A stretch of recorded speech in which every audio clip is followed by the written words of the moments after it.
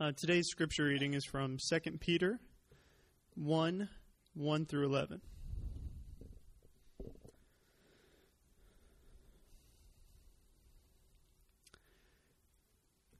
Simon Peter, a servant and apostle of Jesus Christ, to those who have obtained a faith of equal standing with ours by the righteousness of our God and Savior Jesus Christ. May grace and peace be multiplied to you in the knowledge of God and of Jesus our Lord.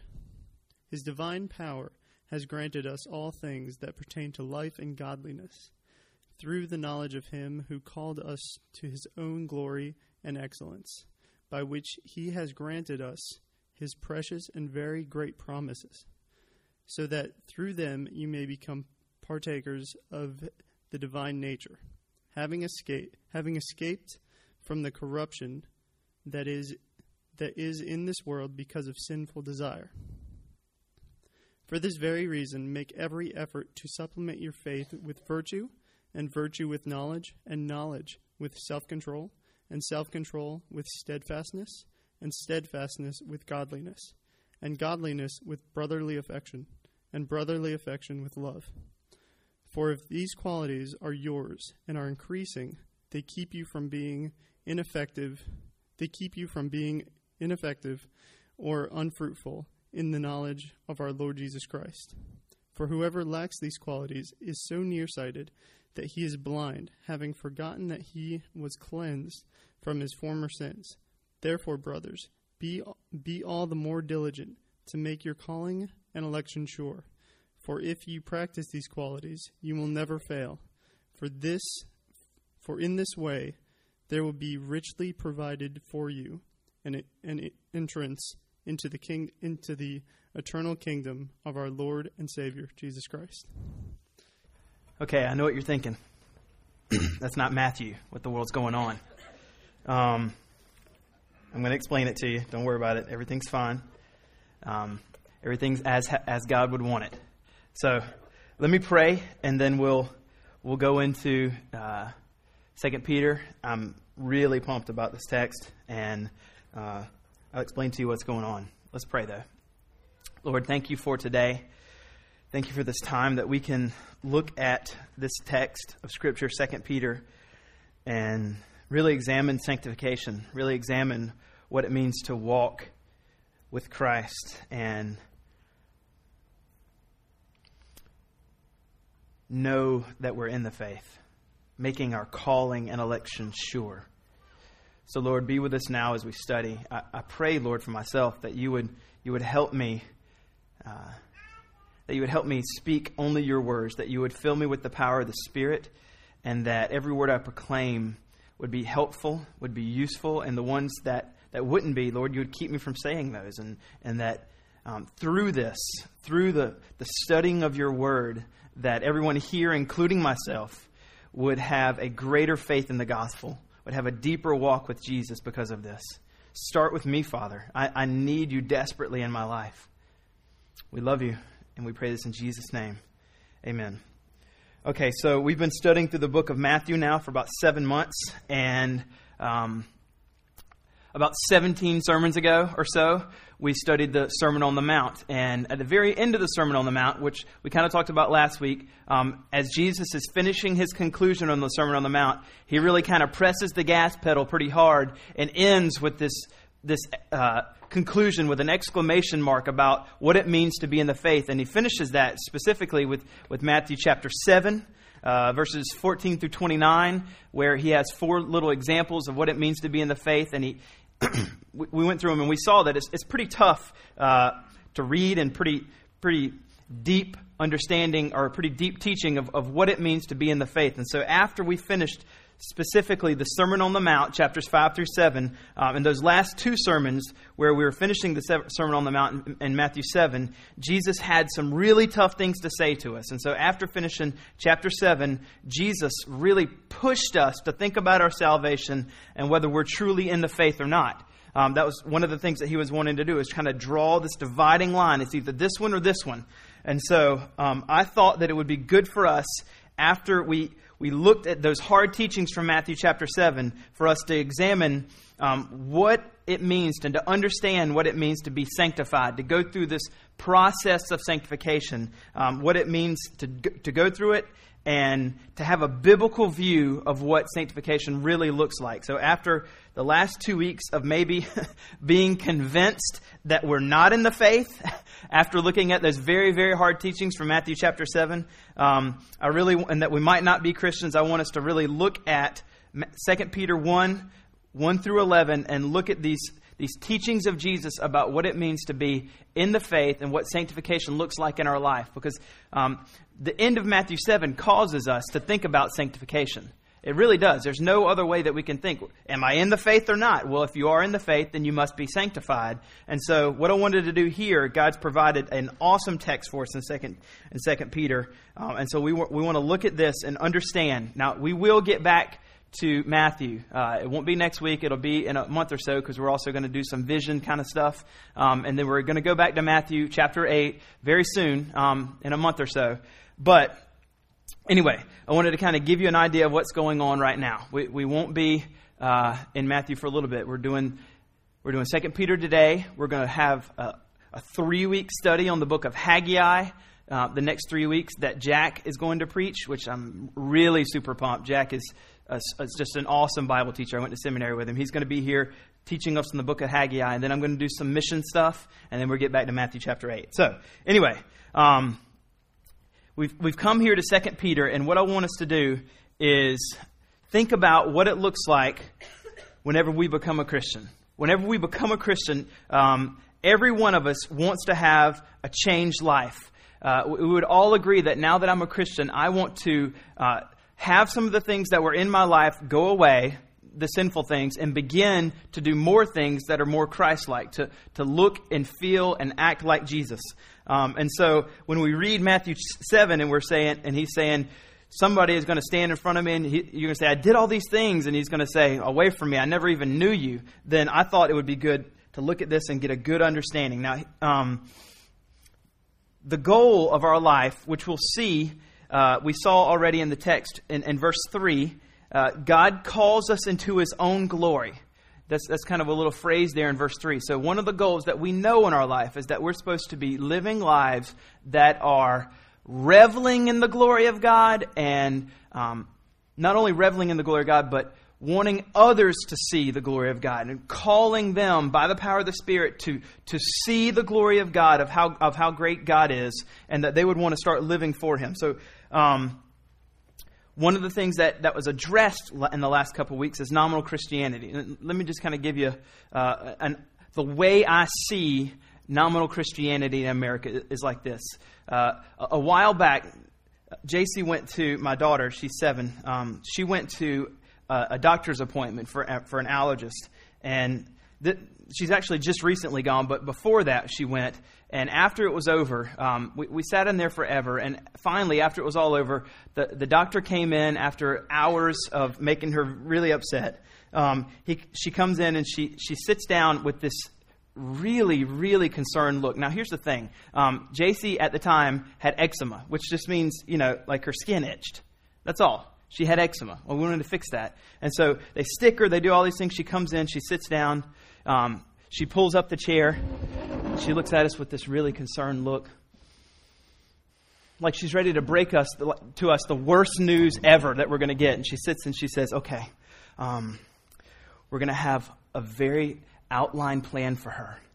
We're going to get some lotions. We may have to go to shots. We're going to probably get lots of appointments. There's going to be a support group. Here's some information for that. And she's going into all this kind of stuff like a support group. And I'm thinking, wait a second. She's just got some eczema. What are you talking about? She keeps going on and on. I'm like, all right, that's good. And we kind of stop. I kind of take the step back and I'm thinking, is this really like the commitment level that I want to make for this? This seems like a big, huge commitment level. We're talking about like appointments for support groups for my daughter's eczema. And I think that what's happened is in Christianity, especially when we come to know Christ, we start seeing, as you read the Bible, there's commands and there's things you're supposed to be doing. There's things you're not supposed to be doing. And all these commands and all these things kind of pour on you from the Bible. And all of a sudden you're thinking, wait a second now, is is this the kind of commitment level I'm ready to make in my life? And then if anybody steps into that and says, no, I'm not, and they kind of start taking the step back, they find themselves in nominal Christianity. Nominal Christianity. They find themselves, yeah, I'm a Christian in name only, but I'm not really ready to make this big, huge, lifetime commitment to follow Jesus. And then whenever you read texts like Matthew 7, you get yourself really, really scared. And so what I want to do here today is talk about sanctification. Now, let me give you a little quick word of what that means in case you don't know.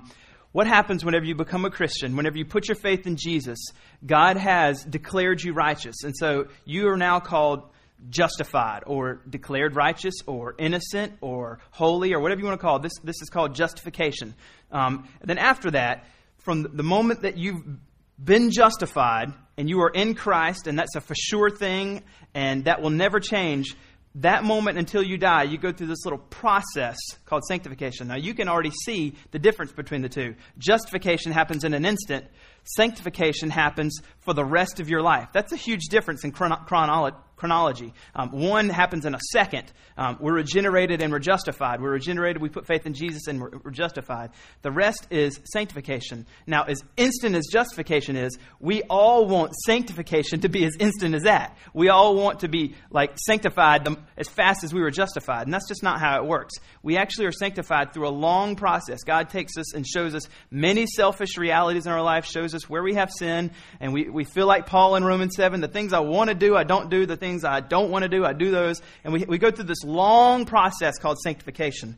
The way Wayne Grudem defines the word sanctification is this. It's a progressive work. Man, it's so key to remember progressive. It is really your whole life after you become a Christian. It's going to take your whole life. So cut yourself some slack and give yourself some grace that we're going to... Anyway, a progressive work of God and man. All right, so this is a little bit interesting as well. It's a progressive work of God and man.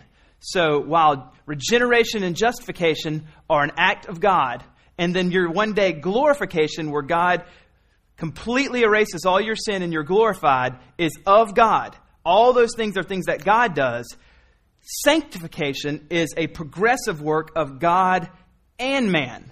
So while everything else is done by God, sanctification is done by God. And we're going to get into this as we look at the text today. But man also does something. It's a progressive work of God and man that makes us more and more free from sin and like Christ in our actual lives. So what we're finding is that we are sinning less and less. Now, I'm not saying that we're ever going to get perfect, but this process of sanctification means that we are sinning less and less, and we're becoming more and more like Jesus. All right, so that's what sanctification is. And what I want us to see here in the text today is I want to show you 5 different remarks about sanctification. 5 different things about sanctification that I want you to see. Now, we're in 2 Peter, so this is happening in a big, huge biblical meta-narrative. I don't want to just kind of drop in and not let you have any idea what's going on. But this letter is written by Peter, who was an apostle of Jesus. This is after the cross, after Christ had died on the cross and had ascended into heaven. And then in those very beginning times, this was written somewhere probably around the year 68. So roughly 35 years after Christ had died. Peter wrote this letter. This is in response to his first letter, and he's writing to Christians. A dispersion had happened where they're in one central location, and a lot of suffering and persecution had happened to them, and so they found themselves kind of wanting to get away from death, so they dispersed themselves. And Peter, knowing that as they disperse themselves, are going through some questions on what it means to be a Christian, he's writing a letter to them. And this letter is pretty much right before Peter died. He writes this letter, writing from a Roman prison. He knows that he's going to die soon, and these are words of wisdom on the gospel and how that looks in your life from a dying man. Now, we're going into, especially these first few verses, we are going to see some major tension. It's just tension and mystery is something that as Christians, as we all go through in our life and we start seeing in the Bible, it's just something that we're going to have to say, you know what, that's what's going on. Like, there's going to be tension. There's going to be mystery. And I, as a believer in Jesus, am going to have to learn to live with that.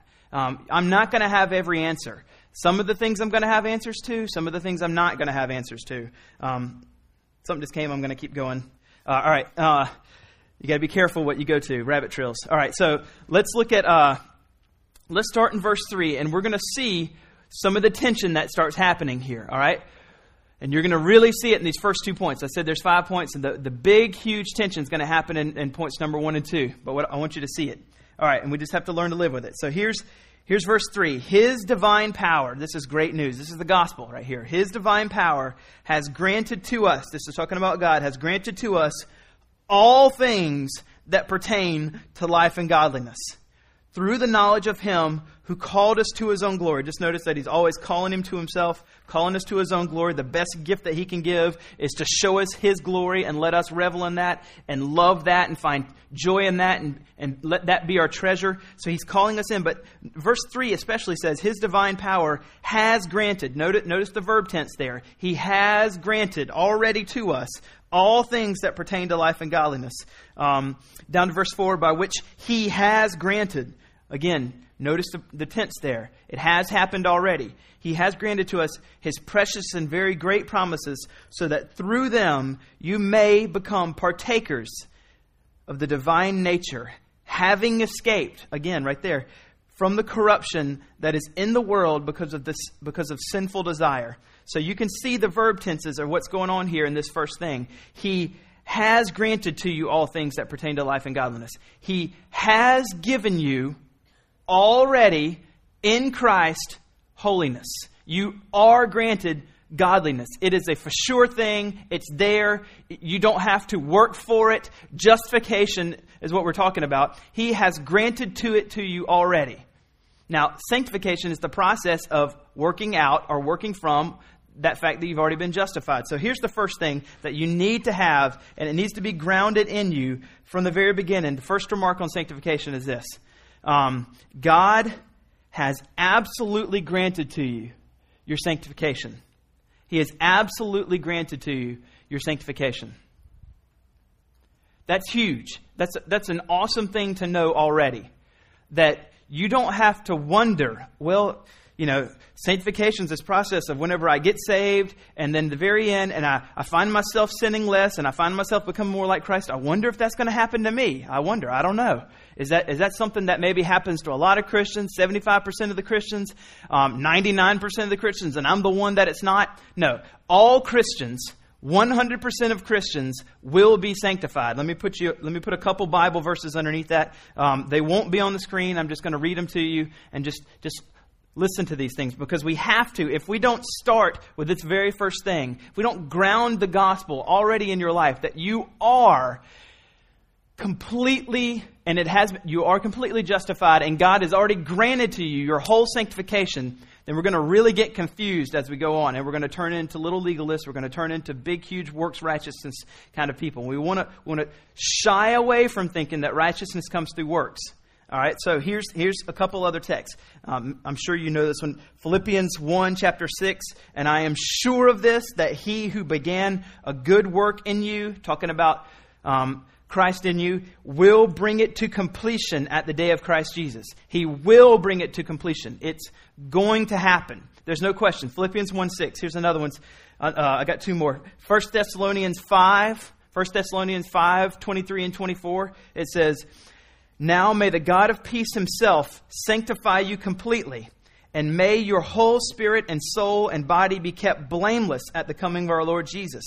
He who calls you is faithful, and then listen to this, He will surely do it.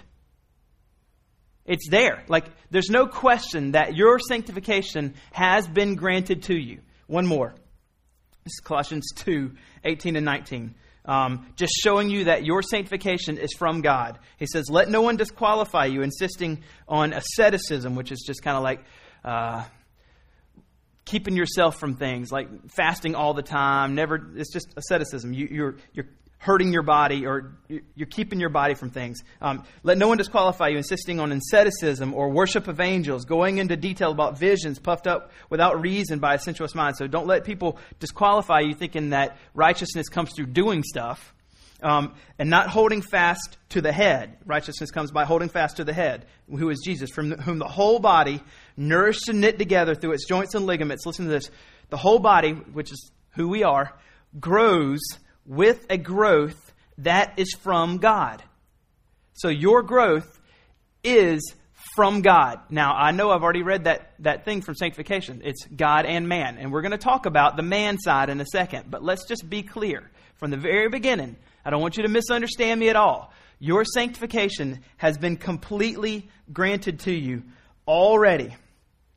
Now, let's look at just a couple other things there in 3 and 4 before we get to the next one. He's called us into His own glory.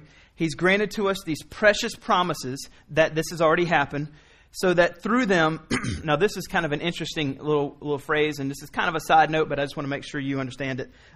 This partakers of the divine nature, this is talking about our future glorification. Glorification just means that whenever we finally are in heaven, we will sin no longer. We will be in heaven and we will be glorified. Now, when we hear that, we're like, oh, that means I'll be worshipped.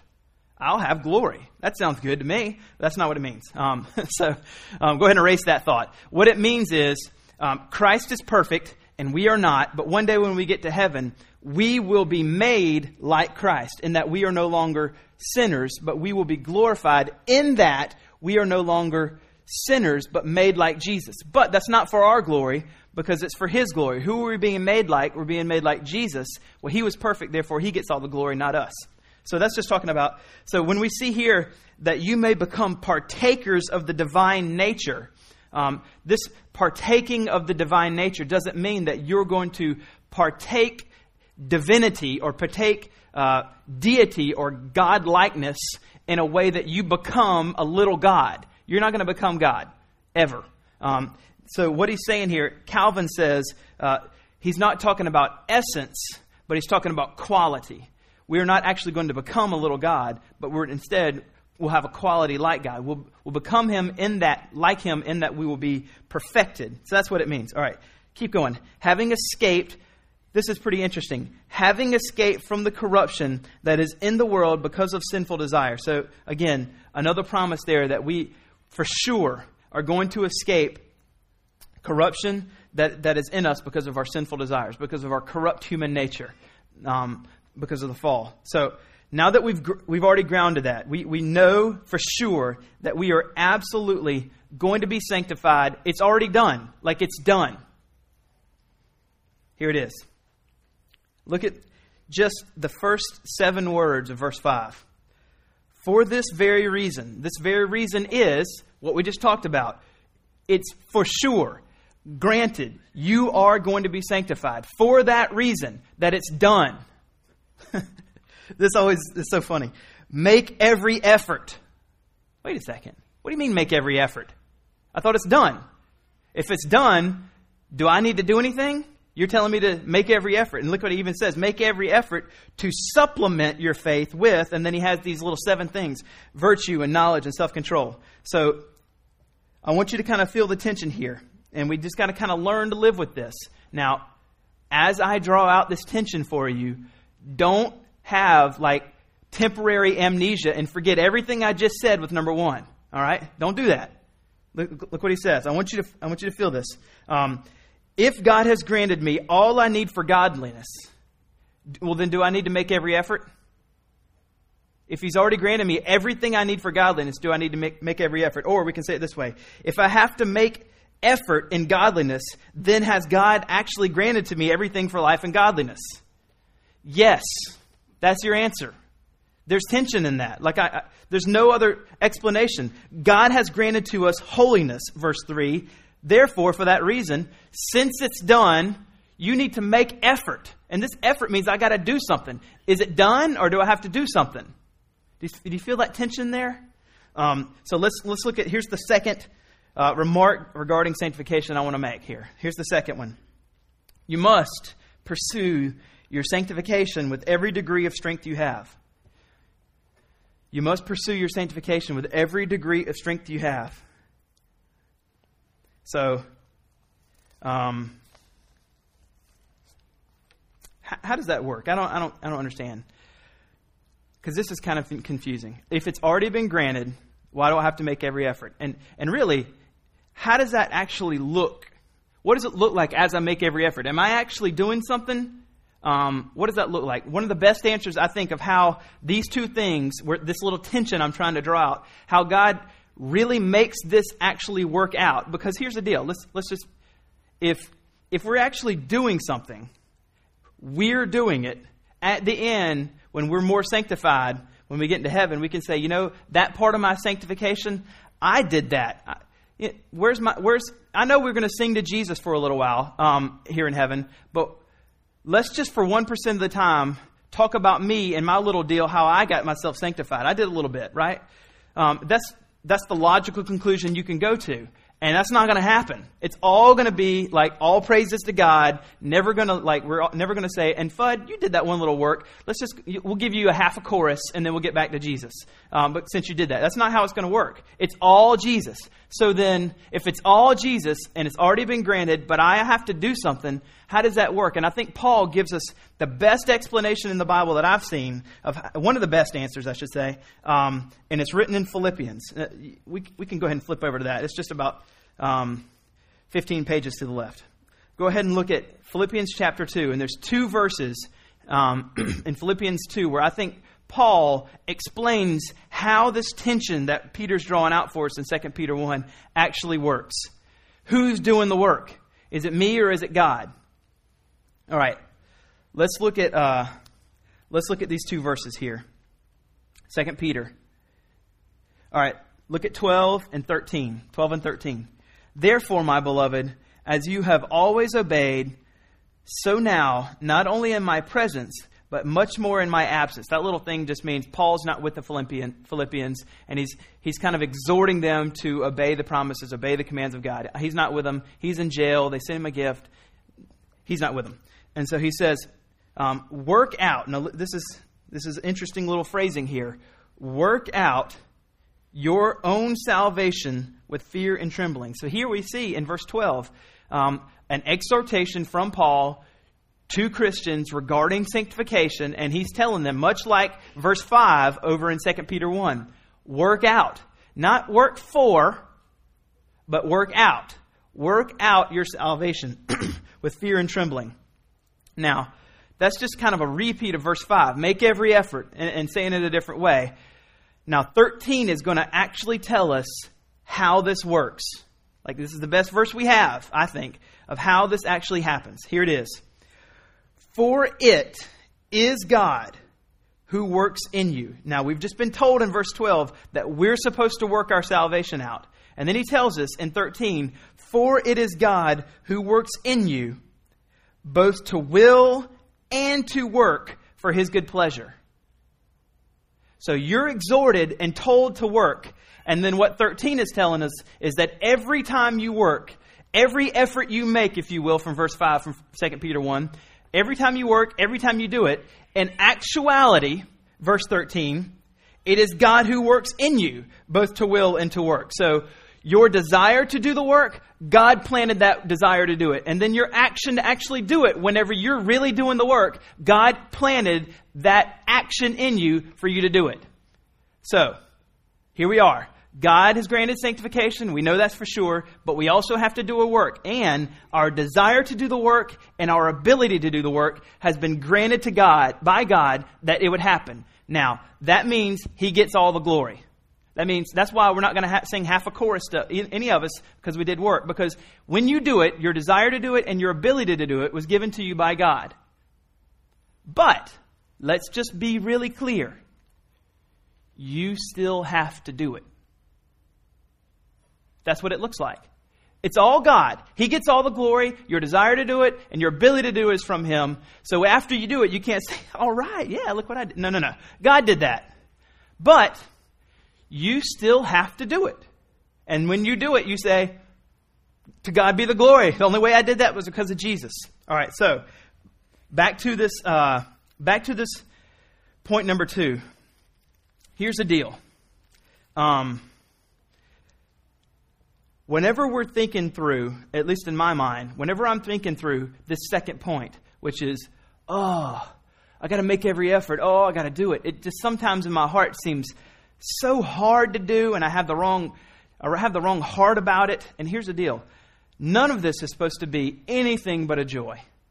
None of it's supposed to be anything but a joy. The ESV Study Bible, some of you have those, commenting on this little section of Scripture in 2 Peter says this. This is not a legalistic code. This make every supplement your faith with these things. This is not a legalistic code, but rather the desires and features of a transformed heart. Whenever your heart has been transformed, these things, these 7 virtues, which we're going to go over, are desires and features. You are going to have a heart that wants to be virtuous, that wants to be self-controlled, that wants to be steadfast, that wants to be loving. These are features of a transformed heart. Kevin DeYoung, he's a pastor up in the north. He says this. He says, if justification, that's when you come to Christ, feels like good news, and sanctification feels like punishment, it's not Christianity. Like, sanctification is a joy. It is a joy to be sanctified. It's hard. I'm not saying it's hard, but in the end, it's an absolute joy. So we are talking about a joy in pursuing Jesus. It is great to pursue Christ. And let's just be really clear. When we say, make every effort to supplement your faith with virtue, knowledge, self-control, I'm not saying, here's a big list of stuff. Pursue stuff. I'm saying, pursue Jesus, and these things happen. So let's just be really clear. I'm not saying pursue rules, pursue a list. I'm saying pursue Christ, and then that's how you supplement your faith. So it is an absolute joy to do this.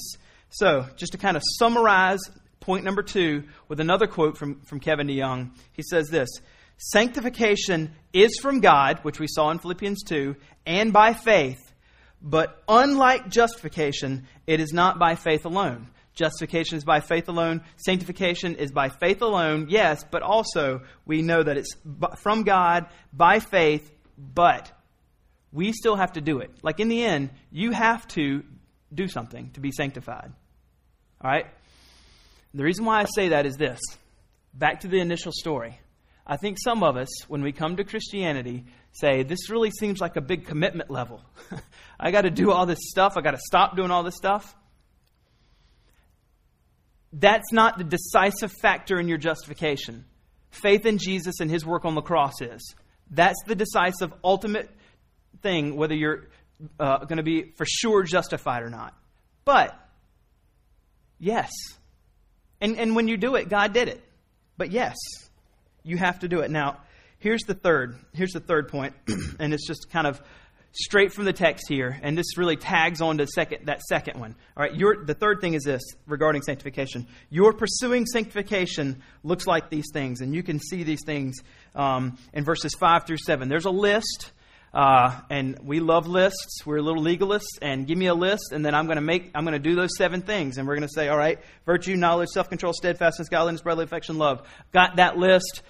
That's what I needed. Thank you for finally providing my list for me, Fudd. I am going to do my list. And whenever I see these 7 things done, then I'm finally good and I know I'm sanctified because I did my list. Well, bad news for you. Bad news for you. This is Peter's list. I can find at least right now, kind of in a quick little search, another 3 lists. You got Galatians 5, where he says the fruit of the Spirit is love, joy, peace, patience, kindness, goodness, faithfulness, gentleness, self-control. Against such things there is no law. In Colossians 3, we have another thing where he says, put on then as God's chosen and holy ones who are holy and beloved. Those are the things that are true of you. He tells you to put on compassionate hearts, kindness, humility, meekness, patience, bearing with one another.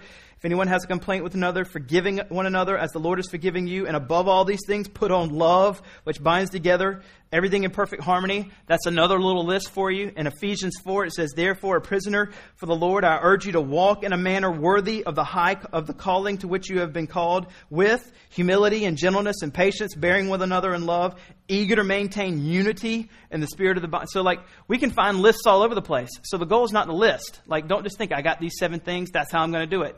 This is Peter's list. Paul has 3 there, and I'm sure we can find some others in some other places. So my whole point in saying, here's a list, is saying these 7 things are not the exhaustive 7 things of holiness.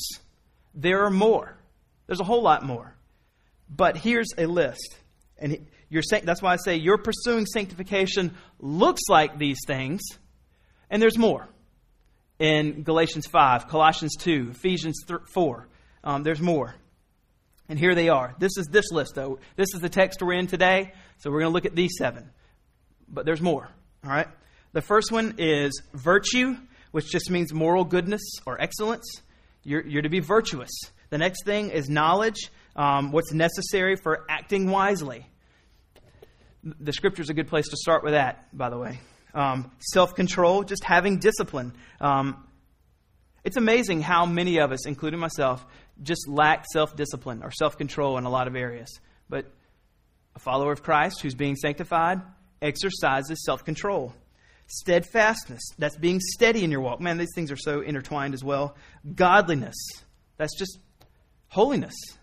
Brotherly affection. Affection for the children of God. Brotherly affection. So this is, in these last 2, you'll see where he's talking about love, and he's kind of starting in a small place, and then he widens it out.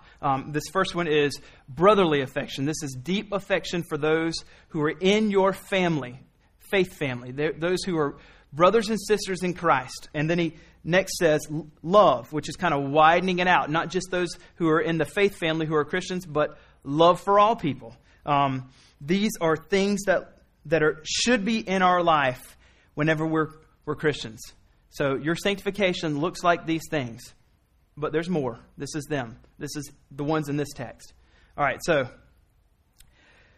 just to kind of make sure that you're seeing this, he says, for this reason, make every effort to supplement your faith with these things. So as point number 2 told us, we have to do these things. We should have these things in our life. Now, you're going to see here in verse 8, verse 9, and verse 10, a little phrase that says these qualities. For if these qualities, verse 8, you can go to verse 9, whoever lacks these qualities. And in the very end of verse 10, if you practice these qualities, every time you see that word these qualities, Peter's just kind of pointing us back to verses 5 through 7 and talking about those 7 things. All right, so that's just obvious. But let's keep going. We're going to get to our 4th one here in just a second. The 4th one's going to come from 8 and 9. Let's look at 8 and 9. For if these qualities are yours, those 7 things, and if you want to fill in Galatians 5 and Colossians 2 and Ephesians 4 and whatever list you come up with, yes. For if these qualities are yours, look at this, and are increasing. So they're yours, and you're also becoming more like these things every day. You're pursuing steadfastness every day. You're becoming more steadfast. You're becoming more loving. You're having more brotherly affection for those who are in the faith. They keep you. So, man, this is such great language. God wrote it. But they keep you from being ineffective. They keep you from being ineffective or unfruitful in the knowledge of our Lord Jesus Christ. So we can see this warning here. We have to have these qualities. And if we don't, then we're going to find ourselves being ineffective. We're going to find ourselves being unfruitful. We don't want that, right? As Christians, we want to be used by God. Whoever lacks these qualities, verse 9, whoever lacks these qualities that we just saw is so nearsighted. He's so nearsighted. That means you can only see what's right here. That he is blind, having forgotten that he was cleansed. Points you straight back to the gospel. Points you right back to the gospel. Side note, I know I say this all the time, but the gospel is not something that you come to once in order to be saved. But as a believer, you return to every single day to remind yourself of who you are. I think it was Luther. I read it this week. Luther said, I tell myself the gospel every day because I forget the gospel every day. Something like that. We forget the gospel every single day, which is you are cleansed from your former sins. You are completely cleansed. You are so blind that you are... Here's what I mean. I've got, as I said, I have 4 children. My only son, he's 3. And so every once in a while, we'll go to a restaurant. Nishi G's. Man, my wife loves Nishi G's. You want her to love you, you take her to Nishi G's. But anyway, So we go to Nishiji's, and they just, I guess, love to give you condiments. And so instead of giving you little packets, they put this huge bottle on the table. And every time we go there, this happens. Every single time. They put this huge ketchup bottle, which has the little point, so you can just turn it over and squeeze it. It's not one of those like turn it off things and shake kind of deals. It's got a little point, so you just turn it over and squeeze it. My son, every single time we go there, whenever we're not looking, because he's really sneaky. I mean, that boy is sneaky. Whenever he gets it, he'll put some stuff on there, and then he'll have it, and then he'll look around, and he'll take the bottle, and he'll just start sucking on the top of it. And so what do? I put it there and don't tell anybody. No, I'm just kidding. I take it and I take it back up to the lady. I mean, every time my son, he's 3, just want to let you know it was him, not me. He sucked on the top of this bottle, and so I'm sure you want to clean it. Now, I don't know what they do after that, so they might just put it back on the table. So you're at your own risk whenever you go to Nishiji's. But the thing is I tell him every time, Aiden, don't do that. You're not supposed to put your mouth on the top of the bottle. This is a restaurant. Everybody wants to use this. Don't do that. Please, next time, what happens the next time we come to Nishiji's? He's sneaky. I'm not looking. We got 4 kids. I mean, we're playing zone defense. He takes it and he's just sucking on the bottle again. I'm like, Aiden, no. So anyway, here's my point. Whoever lacks these qualities is so nearsighted. Here's what happens. If you forget that you have been cleansed and that you're not doing these things, this is what he's saying. Basically, you're like a 3-year-old that keeps forgetting how you're supposed to live based on the fact that you've already been cleansed completely. You've already been cleansed completely. If you don't walk in these qualities, you are like a 3-year-old who forgets what's already been declared of you. You're cleansed. You're righteous. These things are not supposed to be, how am I going to get it? It's been given to you. That's how. That's why it's a joy. And as you become those things, God did it. So, if you do if you don't do them, you're ineffective, you're unfruitful, and you're forgetting that you've already been cleansed. So here's the 4th one. Here's the 4th thing. Those that are being sanctified must be fruitful and effective for God. You must be fruitful, you must be effective. Because they have been cleansed. It's based on the gospel. It's not based on your hard work. It's always everything is rooted in the gospel that you have been cleansed. But you must be effective. You must be fruitful, and you're going to be because you have been cleansed. Don't be the 3-year-old that forgets that you've been cleansed. All right, so here's the convicting questions. Let's revert back to Matthew 7 and get you all confused again. We're going to hopefully unconfuse you if you get confused. Would you look at your life right now and say that you're being fruitful? Would you say right now in your life that you're being effective? And don't you realize what's been declared if you're in Christ of you? You are cleansed. Colossians 1:22 says that you are holy. You are blameless. I remember having a conversation once with a guy named Andy in college. He was just despairing about the fact that he had found himself in some sin. Andy's a pastor now. He's a great guy. But anyway, he was despairing about his sin that he was in. And I remember just flipping the Holy Spirit. I flipped to Colossians 1. I had actually been memorizing some Colossians 1 at that time. And memorized Scripture. The Lord uses it. And so I flip over to Colossians 1. And I just open up Colossians 1 to him. I was in the NIV. The non-inspired version. That's a joke. The elect standard version is what we use. I'm just kidding. The English Standard Version. So anyway, I remember being in Colossians 2. What's wrong with me? He has reconciled. I remember reading this to him.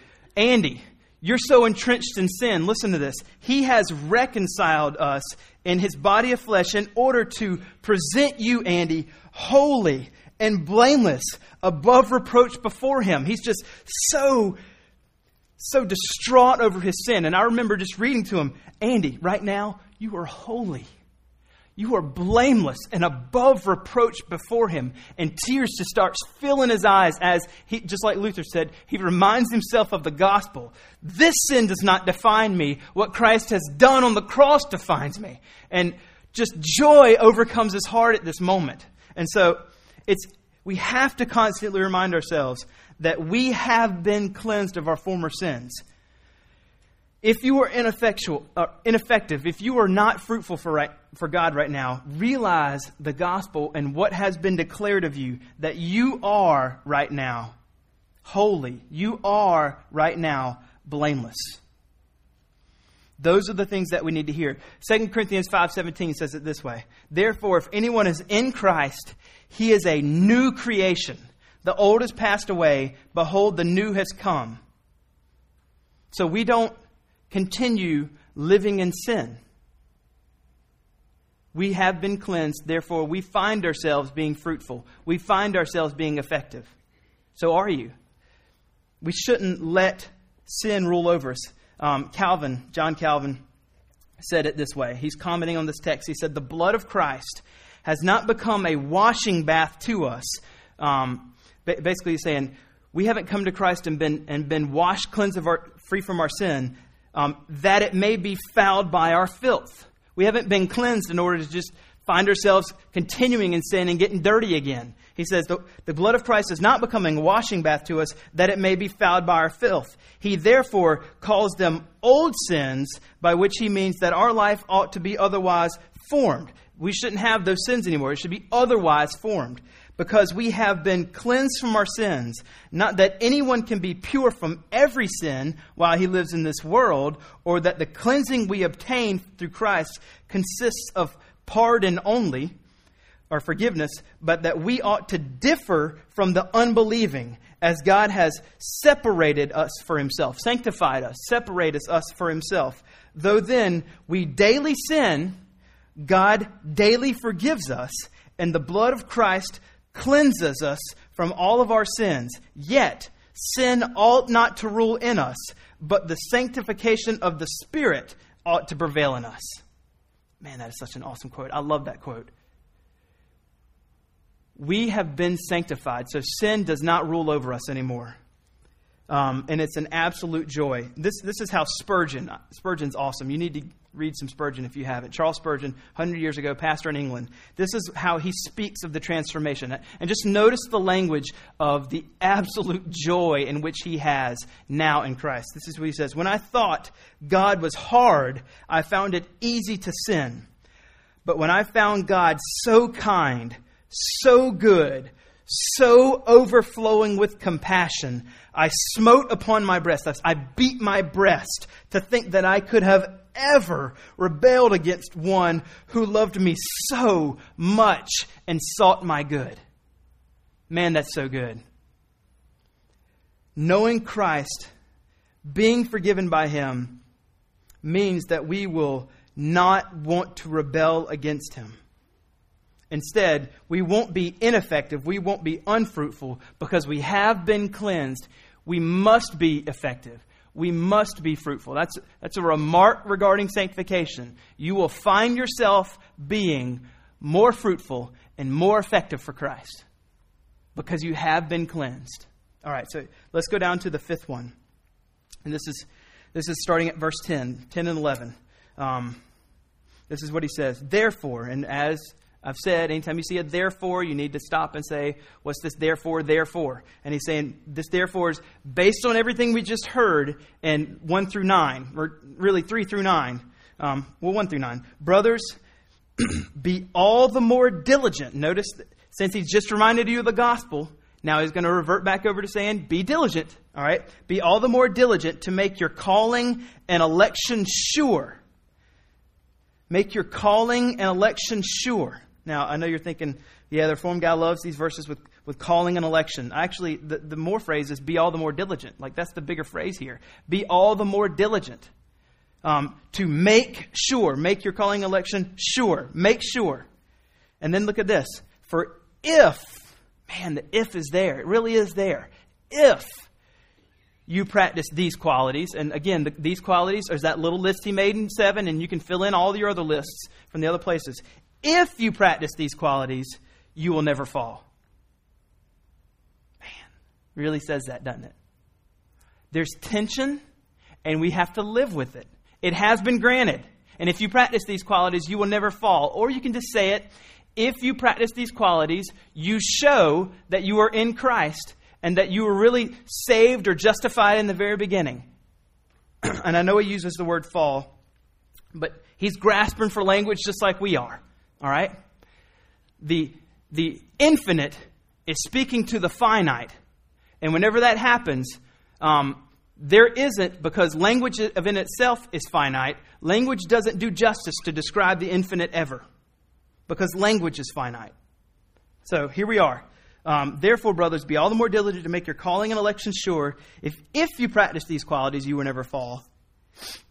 For in this way, there will be richly provided for you an entrance into the eternal kingdom of our Lord Jesus Christ. So you can see the promise right here that you will inherit eternal life with Jesus. All right, so here's the fifth one. Those that are being sanctified show that they're truly saved. And the promise, this is an awesome promise regarding sanctification. You will live eternally with Jesus. Like it is promised to you. One day you will not struggle anymore. You will finally be rid of the corrupt human nature, and your human nature will be made completely like Christ's human nature, and you will not sin anymore. And you have the promise of heaven. You will be in heaven, finally sinning no more. So, the one thing that I want you to see here is this, though. Be all the more diligent. Be all the more diligent. Practice. Make sure. That's the language of those verses. And when you do, you are richly provided an entrance into heaven. So here's the point. Here's the point I want you to take away. Because we've been talking about sanctification. And I don't want you to be a nominal Christian, but I don't want you to be a Christian that thinks that I have to work in order to have a right standing with Jesus. It has been granted. Your life must have a pattern of actually working hard and walking with your life with Christ. Because you always have to put something in when you say something like that, because you're like, I got to work for my salvation? No. Because your holiness has already been given to you. It's already been granted. Everything you need in regard to life and godliness has been granted. So I don't know where you are this morning in regard to justification or sanctification. Some of you have no idea what I'm talking about when I'm saying sanctification, or you understand cognitively, but you're not there because you're not actually a believer or truster in Jesus yet. And so I just want to invite you to put your faith in Christ and what He did for you on the cross for your sins this morning, and be justified, be saved, be forgiven, be declared holy, be declared righteous before Him. Because He died the death that you deserved and that I deserved. And you don't have to die if you put your faith in Him. And for those of you that are Christians, same exact exhortation. Believe and trust in His finished work on the cross, that you are justified, that you are righteous. Trust that everything's been granted to you in life and godliness, and now live that out. Live that out. I don't want you to make any mistake here. I'm not promising instant freedom from your sin. Not at all. In one sense. Because we have instant freedom from our sin. But sanctification is a process, and it's going to take a while to gain victory over indwelling sin, as Romans calls it. Indwelling sin. But there's absolute comfort in knowing that even though you haven't gained it in one certain sense, you have already been given it. And the promise of verse 11, you will be richly provided. I mean, we're grasping at language here, but Peter is calling heaven rich. I mean, it's like infinitely better than what we can describe. Infinitely better. You will be richly provided for you an entrance into the eternal kingdom of our Lord and our Savior, Jesus Christ. And that is a joy. That is marvelously beautiful, to be finally entering into the kingdom of our Lord and our Savior, the one whom we love more than anyone in the world. We're going to be with Him.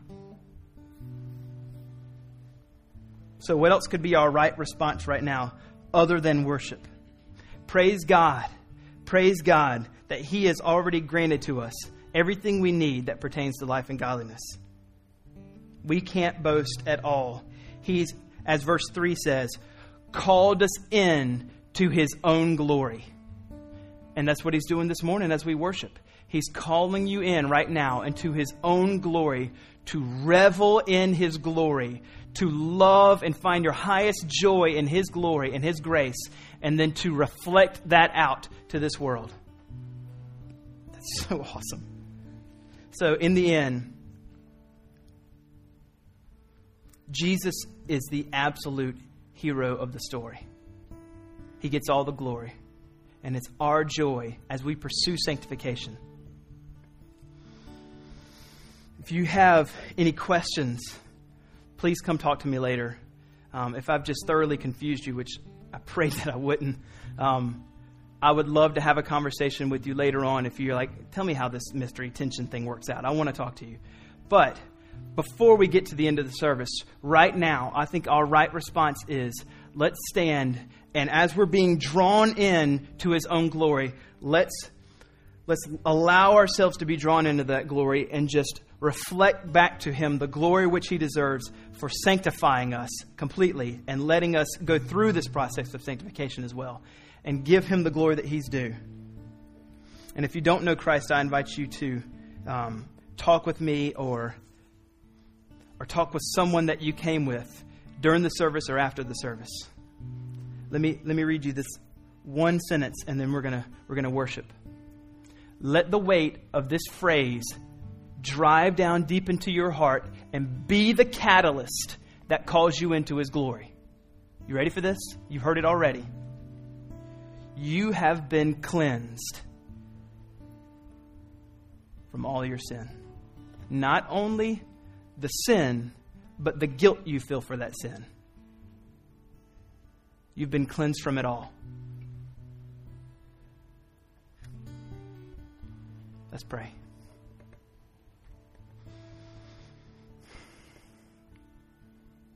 Lord, I pray that you would use my attempt at preaching your word to stir affections for your Son, Jesus, right now in our hearts, to encourage us, to exhort us, to pursue sanctification with everything we have, and in the end, knowing that as we will to act and actually act, that we see that it's you that has done that, and we reflect back to you the glory for it. But Lord, grant to us a deep walk with Christ. We all want it. We don't want to be nominal Christians who are on the fence on whether this is a commitment we want to make to really pursue after Christ with our life. We don't want that. But we see it as such hard work, and justification as a joy and sanctification as a burden. And that's not sanctification. It's a joy. So help us all see that it's a joy because we have been cleansed. And be with us now as we worship God. May we just revel in the grace, this scandalous grace that you have granted horrific sinners like us, that we are one day going to be partakers of the divine nature. That is so amazing. Your gospel is so amazing. Be with us now as we worship. In Jesus' name, amen.